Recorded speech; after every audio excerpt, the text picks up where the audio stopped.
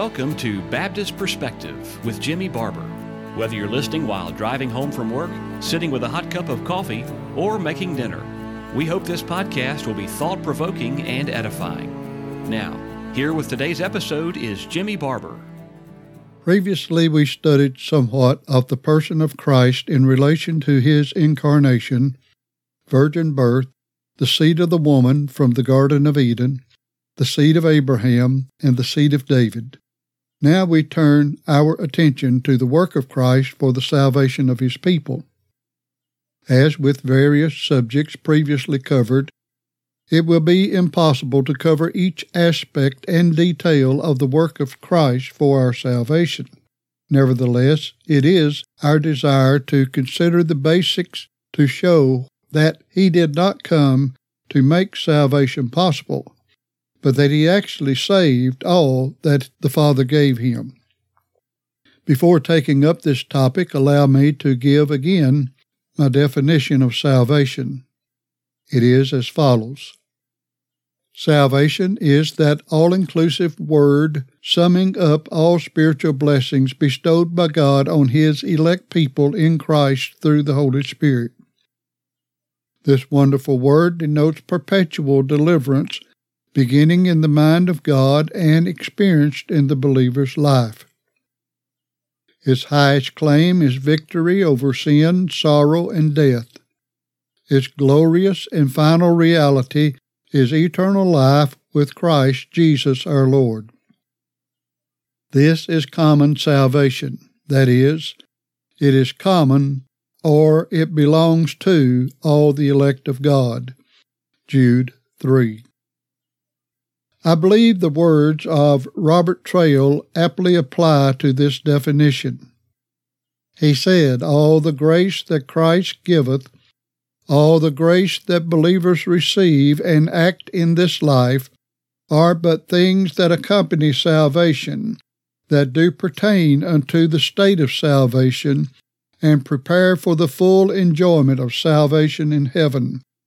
That's from the works of Robert Traill, Volume 2, page 50. Salvation is generally presented as being delivered from hell and being with God in glory after this life. In fact, the final state of salvation is often presented as that which is experienced at death. Little is said regarding the intermediate state between death and the resurrection. Yes, as the beloved Apostle Paul wrote, we are confident, I say, and willing rather to be absent from the body and to be present with the Lord. 2 Corinthians 5:8. However, he further stated in Philippians 3:10, that I may know him and the power of his resurrection and the fellowship of his sufferings, being made conformable unto his death. And while being delivered from hell, or being absent from the body and present from the Lord, or to enter into the fullness of salvation after the resurrection are no small things. I believe we often fail to be familiar with the many blessings and benefits of salvation in this life. Allow me to direct your attention to the part of the definition given which says that salvation sums up all spiritual blessings bestowed by God on his elect people. Also note the words of Traill when he said salvation includes all the grace that Christ giveth, all the grace that believers received and act in this life are but things that accompany salvation. The Lord willing, we will direct our attention more specifically to some of these things in the future. But at this time, I would like to direct our attention to a couple of passages that reveal somewhat the all-inclusiveness of our lives in the salvation of God. First, Philippians 1:29. For unto you it is given in the behalf of Christ not only to believe on him, but also to suffer for his sake. Here we see that not only is belief given to the child of grace, but suffering for the cause of Christ is equally granted to his children. We rejoice to know that God gives us faith, But are we equally appreciative of suffering for the cause of Christ? Yes, suffering for the cause of Christ is one of those spiritual blessings bestowed by God on His elect people. If you question this, please consider our second passage. Peter, an apostle of Jesus Christ, to the strangers scattered throughout Pontus, Galatia, Cappadocia, Asia, and Bithynia, elect according to the foreknowledge of God the Father, through sanctification of the Spirit, unto obedience and sprinkling of the blood of Jesus Christ. Grace unto you and peace be multiplied. 1 Peter 1, verses 1 and 2. In the Greek text, the word elect is not in the second verse. It is in verse 1. It reads as thus, Peter, an apostle of Jesus Christ, to the elect strangers, or sojourners, scattered, so on and so forth. In other words, their being scattered and persecuted for their faith was inclusive in their election unto salvation. Many other such like passages could be provided to support this truth, but hopefully these two will open to you a fuller and richer meaning of the first part of our definition of salvation, which says, salvation is that all-inclusive word summing up all spiritual blessings bestowed by God on His elect people in Christ through the Holy Spirit. Another important truth we want to establish at the outset, which is clearly stated in the definition, is that Christ did not come to make salvation possible or to give an example of salvation or to show how a person may be saved. He came to save. Allow me to remind you of a trilogy that was previously given as presented by John Owen in Volume 10 of the Works of John Owen, pages 173 through 174, as published by the Banner of Truth Trust. It is as such.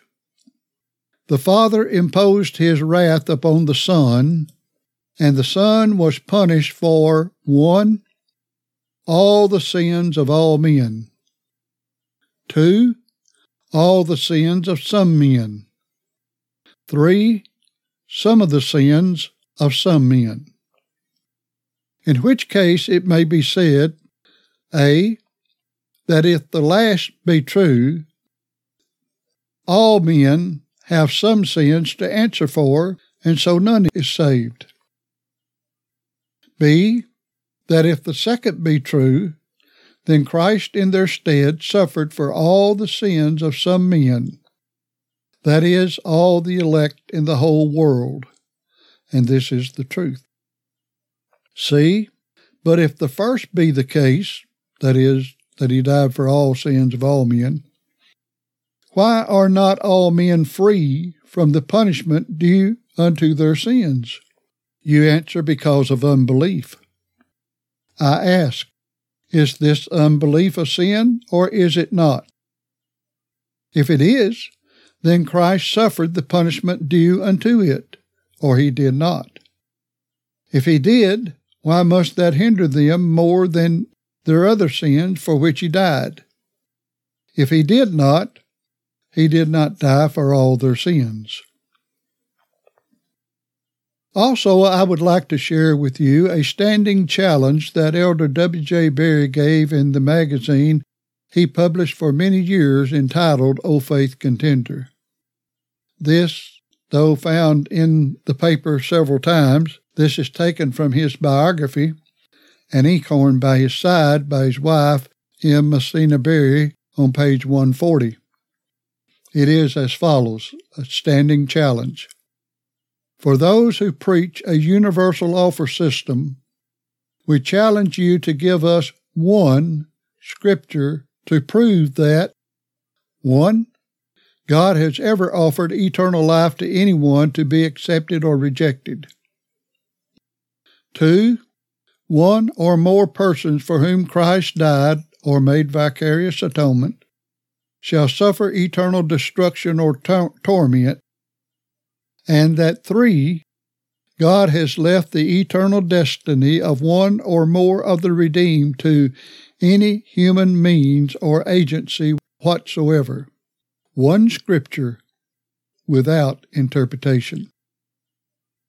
It is not uncommon that when someone reads such a challenge, they will immediately supply the familiar passage of John 3:16. The problem with this is that the verse does not teach what is often stated by most preachers, theologians, and the average professed believer. It says, "For God so loved the world that he gave his only begotten Son, that whosoever believeth in him should not perish, but have everlasting life." It is obvious to any Bible reader that the word world is used to define more than one thing, and the Lord willing, we will address this in the future. For now, let us look at what the verse is actually saying about the world that God loved and for which gave his Son. The text says that whosoever believeth should not perish. It does not say whosoever will believe should not perish. The word believeth is in the present tense. When we see the ending ETH on the end of a verb, it denotes present tense. This is one of the many superior blessings and benefits of the King James Version Bible. The Greek equally bears this out, since the word for believeth is the present active participle. Therefore, without dissecting the rest of the verse, John 3:16 is simply saying that whosoever is currently believing already has everlasting life. The word have is present active subjunctive and does not imply will have, but currently has everlasting life. Therefore, we find that the often misapplied and falsely interpreted passage of John 3:16 does not support the idea that if anyone will simply believe the gospel, he will have or obtain everlasting life. In fact, the entire Gospel of John was written to believers, that is, people who were already believers. The general consensus is that this gospel is for the purpose of getting unbelievers to believe on Christ. But John 20, verses 30 through 31, tells us why the Lord inspired John to write this gospel. It says, quote, "And many other signs truly did Jesus in the presence of his disciples, which are not written in this book. But these are written that ye might believe that Jesus is the Christ, the Son of God, and that believing ye might have life through his name." End of quote. There are only 7 signs or miracles mentioned in the Gospel of John, and they were written, quote, "that ye might believe that Jesus is the Christ, the Son of God, and that believing ye might have life through his name." End of quote. The verb tense in the Greek clarifies the proper interpretation of this as understood in our day. The renowned Greek scholar A.T. Robertson said of this verse that the phrase, "that ye might believe," is present, active, subjunctive of pisteuo, that you may keep on believing. He further said, "and that believing ye may have life in his name, kai hina pistantes zoen ekete in toi onomata autou." Note present participle pistuantes, continuing to believe, and the present active subjunctive ekete, keep on having. Therefore, John was writing to believers to encourage them to keep on believing and continuing to believe that they would keep on having life in Christ. Sadly, many well-known commentators are not honest in their exegesis of this verse. But our time is exhaustive for today. We will, the Lord willing, enlarge upon this in our next podcast. Farewell. Thank you for listening to today's edition of Baptist Perspective. We archive our episodes so you can go back anytime and listen again. Do you have a question about something you've heard, or just want to let us know you're listening? Visit us at baptistperspective.wordpress.com. That's baptistperspective.wordpress.com. Thanks again for listening.